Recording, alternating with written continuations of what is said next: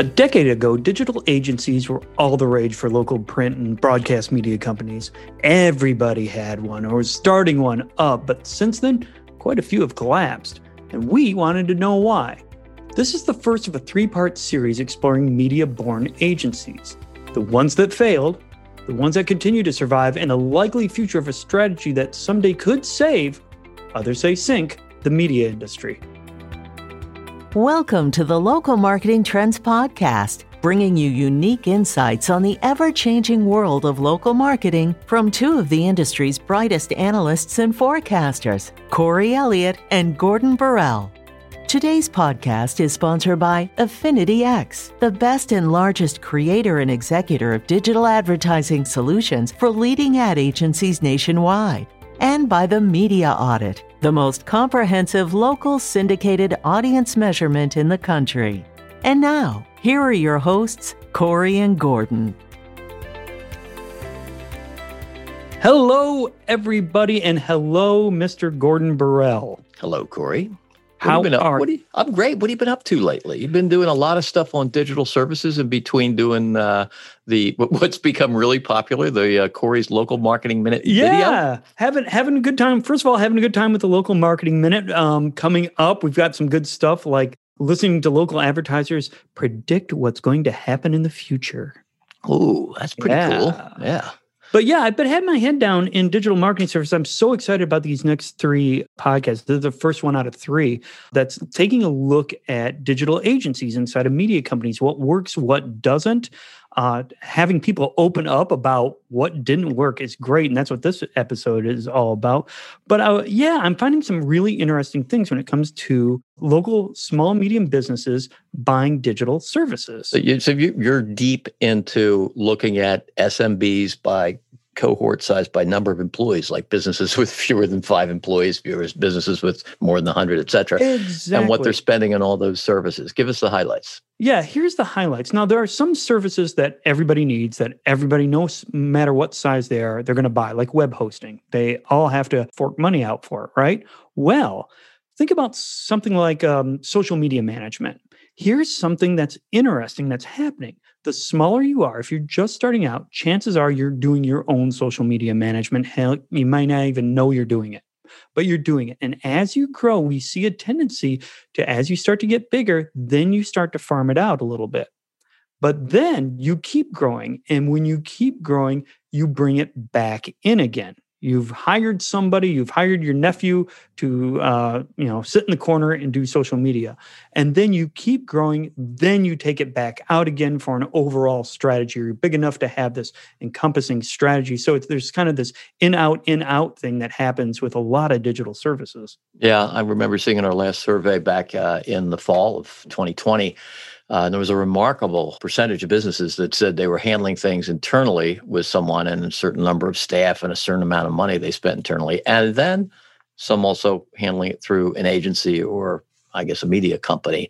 So there seemed to be a pretty strong mix of some internal management of it. But, as we're talking about that, the market continues to mushroom. It's just this very slow in the past, maybe a dozen years or so, developing mushroom where more and more businesses are developing more and more of a need for digital. We saw an explosion for it last year.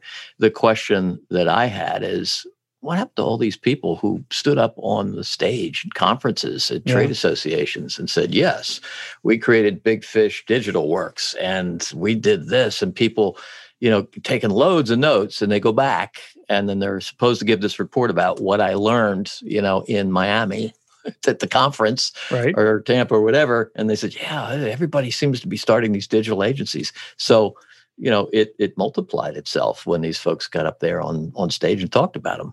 Yeah, it sure did. And that started happening, 10, 15 years ago? We really saw it start to blossom. Well, what the heck has happened? Have they all been successful? Yeah, quite a few have failed, which I think prompted our series.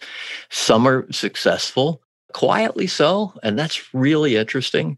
And then we really do want to address the future. What does the future hold? We know where things are headed, and that is digital's just not going to go away, and all the digital stuff that people are buying, and the more and more that you're intertwined with what a company is doing in digital, the more and more you're right there to help them make marketing decisions on TV or on radio or on newspapers. That's a story that's as old as the hills now, it seems. But how do you go about that? Exactly. And how do you move? Because the local business, part of that reason they turn outward as they grow is they're looking.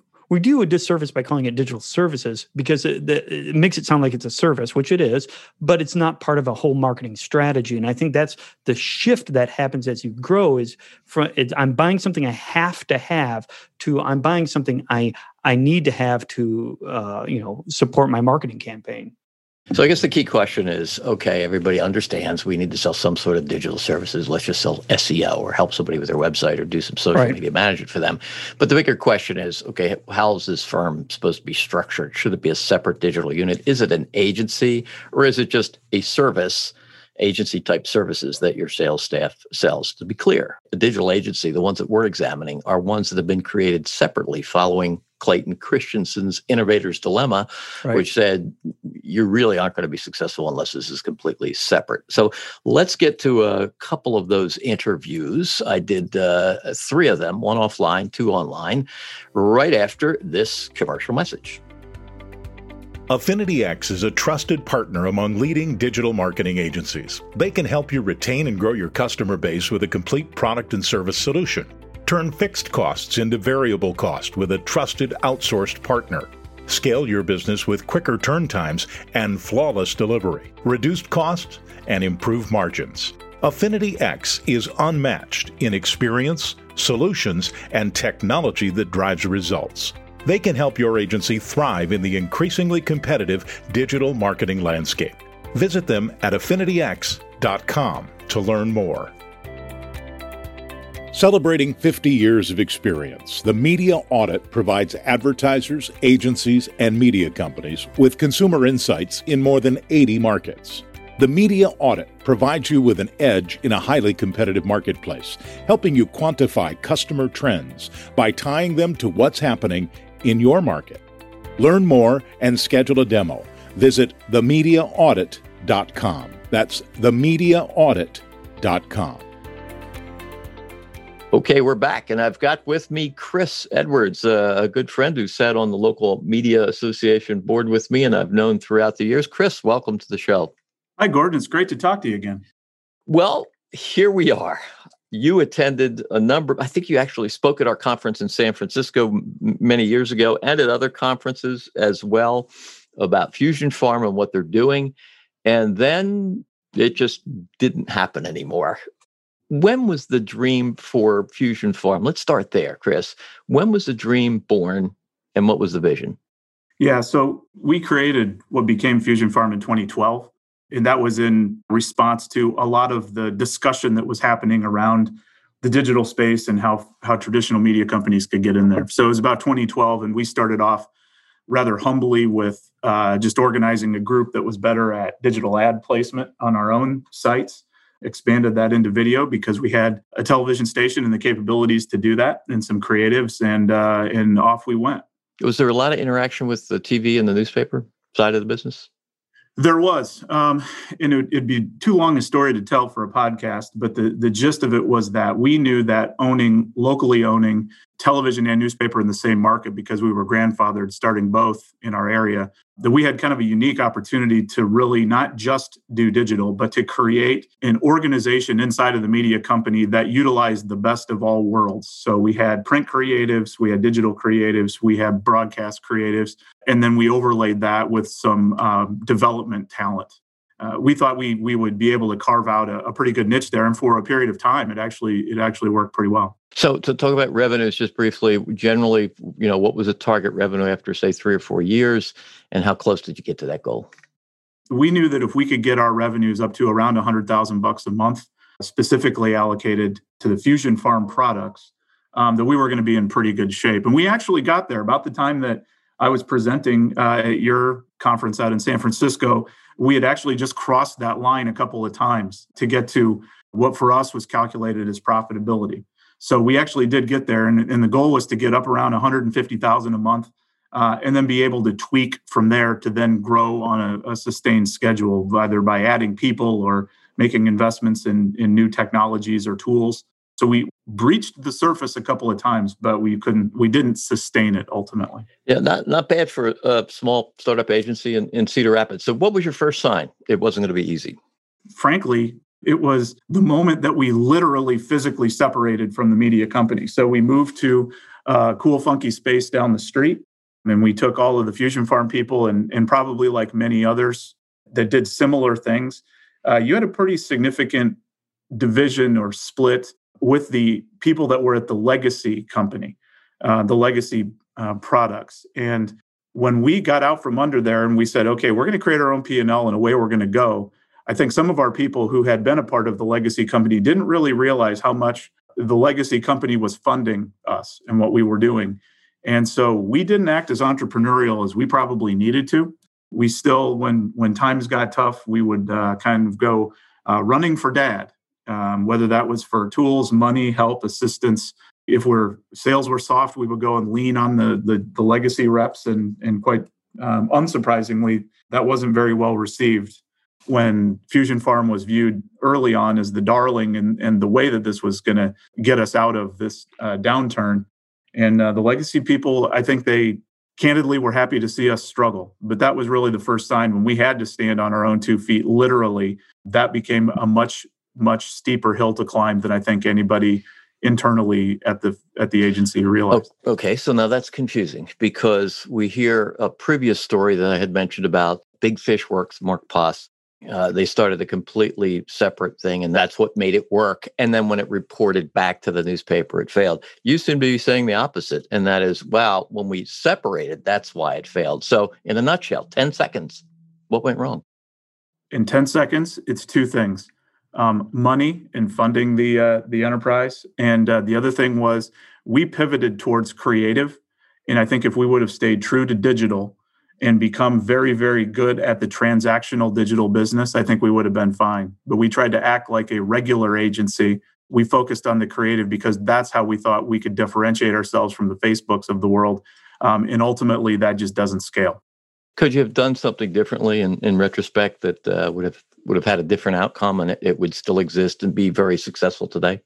I think so. I think if the management team at Fusion Farm, if we had really sat down and thought hard and watched the trajectory of things, we wouldn't have gone so heavily into creative. We won Emmys. We did great things. We produced great work. But ultimately, if you are so fixated as a traditional agency, you can't scale the digital end of that business. And we were focused almost solely on digital, efficient ad placement. We were doing pretty well. But when we got really grandiose and we tried to be a true creative agency and compete in that space, I think we lost our way a little bit. And what about the connection with the legacy part of the business? Would you have kept that, or was that actually a good idea? I think the connection with the legacy part of the business is a good idea in as much as we had better access to advertisers in the business community. As far as the actual collaboration of product, I don't know. Like many probably have told you, and everybody knows, trying to win the hearts and minds of people that don't want to change or don't see a need is pretty difficult. And we had that as well. I would argue it's still going on today as I look from the outside at those products.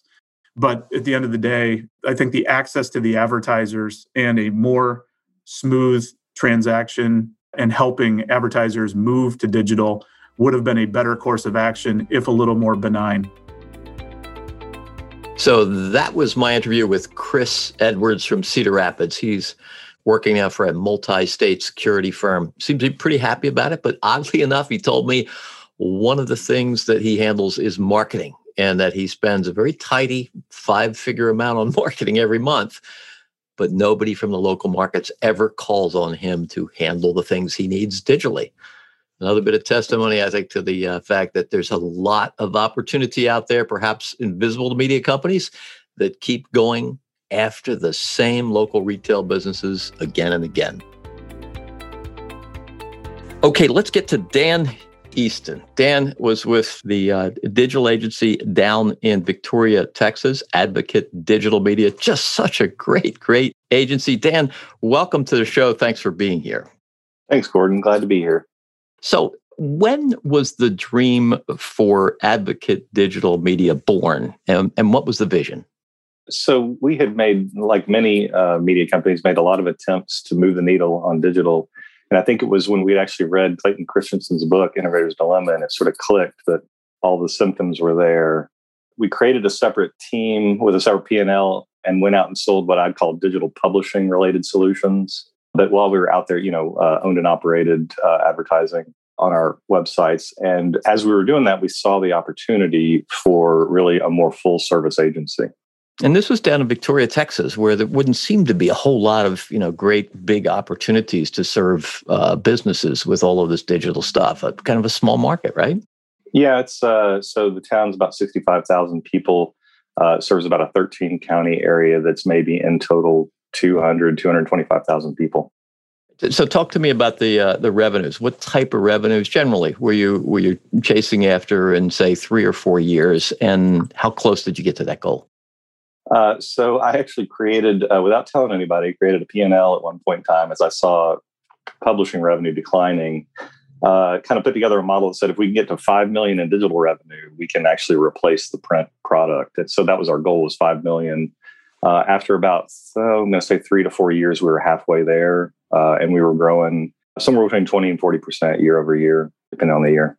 And what was your first sign it wasn't going to be easy? You made good progress after, what'd you say, 3 or 4 years. So when did you start seeing something happen, and what was it? Well, we saw that before we even started. When we started talking about, implementing a separate team with a separate P&L, we immediately got some strong pushback from people on the traditional side of the business. Was it jealousy, or what was the reason? I think it to some degree it is. It's, if you have talented people on the other side of the house, they're looking at it going, well, wait a minute, how come these other guys get to do all this cool digital stuff while we're stuck here, with the traditional product? And of course, it wasn't really that way, but that was kind of the perception in their minds with it. So yeah, it's an ego and emotion thing that is really the most challenging part of it. And for me, it was just a daily part of the routine. I was actually the publisher of the newspaper and the CEO of the media company, the digital media company. But coming from outside the industry, I didn't have some of the emotional ties. I certainly developed them over time, but some of the emotional ties to the industry. And it was just a constant grind to arbitrate and redirect and refocus people so that they stayed on the task at hand rather than worrying about what was going on the other side. And it was both directions as well, really. So it was a gravitational pull from the paper itself and, like you said, back and forth. So in a nutshell, maybe 10 seconds or so, what went wrong? What was it? What's the one thing that caused it just to collapse? You type in Advocate Digital Media and it doesn't go there anymore. So why? What happened? I completely underestimated the power and the reach of kind of the ego and emotion that is tied to this, and I didn't do a good enough job of managing it. That's the ultimate reason. The ultimate thing that I probably would have done differently, and I say yes, it would have survived. And I say that because when it ultimately did collapse, some of the people on the digital team left and started another digital agency, and that's still running today. So in a sense, it's still successful. If you think about it, it's just under a different name and different ownership and Thrive Fuel, right? That's correct. And so those guys, as far as I know, are still running it and doing well. There's actually another agency that was spawned out of that same group. So believe it or not, there's room for 2 agencies in that little small town. But it depends on your perspective. From their perspective, it was successful. From the media company's perspective, it was a failure. So, but as far as, when I really think about it, when I really think about what I've done differently, I can rewind the clock. I actually would have started a separate digital agency with no ties to the legacy media company. And what I mean by that is, literally like not even acknowledge that it was the same ownership group, just completely separate, and never would have uttered a word about digital within the newspaper. And, if they decided to go after digital at some point organically, that would have been great. But as you know, we've been trying to force digital onto the newspaper industry for years now. And in some ways, it causes them to not perform as well with the newspaper, the traditional business. So I would have made it more separate if I'd done anything differently. The other things, I mean, given the situation we were in, I should have worked harder to reinforce the success of the digital endeavor. But, sometimes you sort of feel like you're rubbing people's nose in it. And I didn't want to do that. And so because of that, I erred on the wrong side of not kind of continuing to confirm the buy-in and commitment from the board and shareholders. And so ultimately I left the door open for, it to get undermined. Okay, Corey. So there you have it. There are my interviews with Mark, Chris, and Dan. I'm going to ask you what you think about it, but there was one question that I asked each of them, and I'm going to see if you can predict how they would have answered it. And that is, those in the industry who've done the research on these media-borne agencies conclude one of three things. Okay. Where do you stand? This is what I asked each of them. Number one, they're a bad idea because a lot of smart companies couldn't pull them off. Okay. Or they can be successful, but only as a service bureau to the core products, print or broadcast sales staff. Or they're successful, but they're best operated as separate units with their own staff, P&L, and customer set. So one is bad idea. The other two is good idea, but combined, or good idea, but completely separate. How do you think they answered? Well, the wishy-washy person in me says, it depends on the media company, but I'll pick one. I'll pick one for you. I think it's going to be the last one, and I'll tell you why later, but I think it's going to be it's only successful if it's standalone. Well, in a survey of 66% said yes, and that was a survey of Mark, Chris, and Dan. As you can imagine, Chris, and I'd like to hear your thoughts on this, was the one who said they can be successful only as a service bureau. You remember what he said, and that was only as a service bureau because that's when our revenue and profitability were highest. Yeah, I was trying to figure out what the commonality between these three were, right? I mean, we all are. And there's something about the gravitational, I think you said it in one of the interviews, the gravitational force of the parent company or the legacy company. That has to be dealt with and defined. The other thing, and I mean this in a good way, and I mean it all over the place, is I think there's something about ego that in both on the legacy side and on these guys, if you have, in fact, one of them already did admit that his ego got in the way. Oh, yeah. Yeah. And I could see that clearly in all cases. Yeah, and I've seen it before too at a big company where somebody comes in and has a great idea and then leaves. Guess what leaves with them? Yeah, a great idea. Well, there's an interesting story I'll leave everybody with, and it actually leads to the second in our series where we're going to have an interview with a company that succeeded with its completely separate digital unit. And I'll tell you how that happened just very briefly. I went to this particular company and did some work for them, and they were in Tennessee. And they said, well, okay, we created this unit. What do you think of it? You're here to visit it. You're the ones who gave us the idea for this. And I said, I think you just ought to shut it down. And they were in shock. And they said, why? I can remember it was in a boardroom. And, I think the chairman was, or the president and CEO of the company was on the speakerphone. And there was like dead shock. And the guy who brought me in was in dead shock too. He was, oh shit, I'm going to lose my job. Yeah. But I said, look, you put it in this little tiny brick building that used to be the circulation department of your newspaper. You don't even have a sign for it. Your whiteboard is 2x2. So you must suspect they don't have any great ideas. And the furniture was borrowed from the newspaper office. Meanwhile, the newspaper office is getting $750,000 worth of new carpet. So you just don't have faith in this. Shut it the hell down. So long story short, they created the separate unit completely separate and moved it to another city, a larger city nearby, not the small city, on the campus of where the newspaper was. So we'll get to that story in the next podcast. It's the story of a little company called High Road Digital. So, Corey, thanks again for your insights and thoughts on this. I really find it, this is an interesting topic. Yeah, I'm fascinated by it. Can't wait for the next one. All right. Bye-bye, everybody. See you later. You've been listening to the Local Marketing Trends Podcast, sponsored by Affinity X and the Media Audit. If you have submissions or ideas for future shows, or if you'd like to be a guest, email the hosts at podcast@BorrellAssociates.com. Thanks for listening. And remember, market well.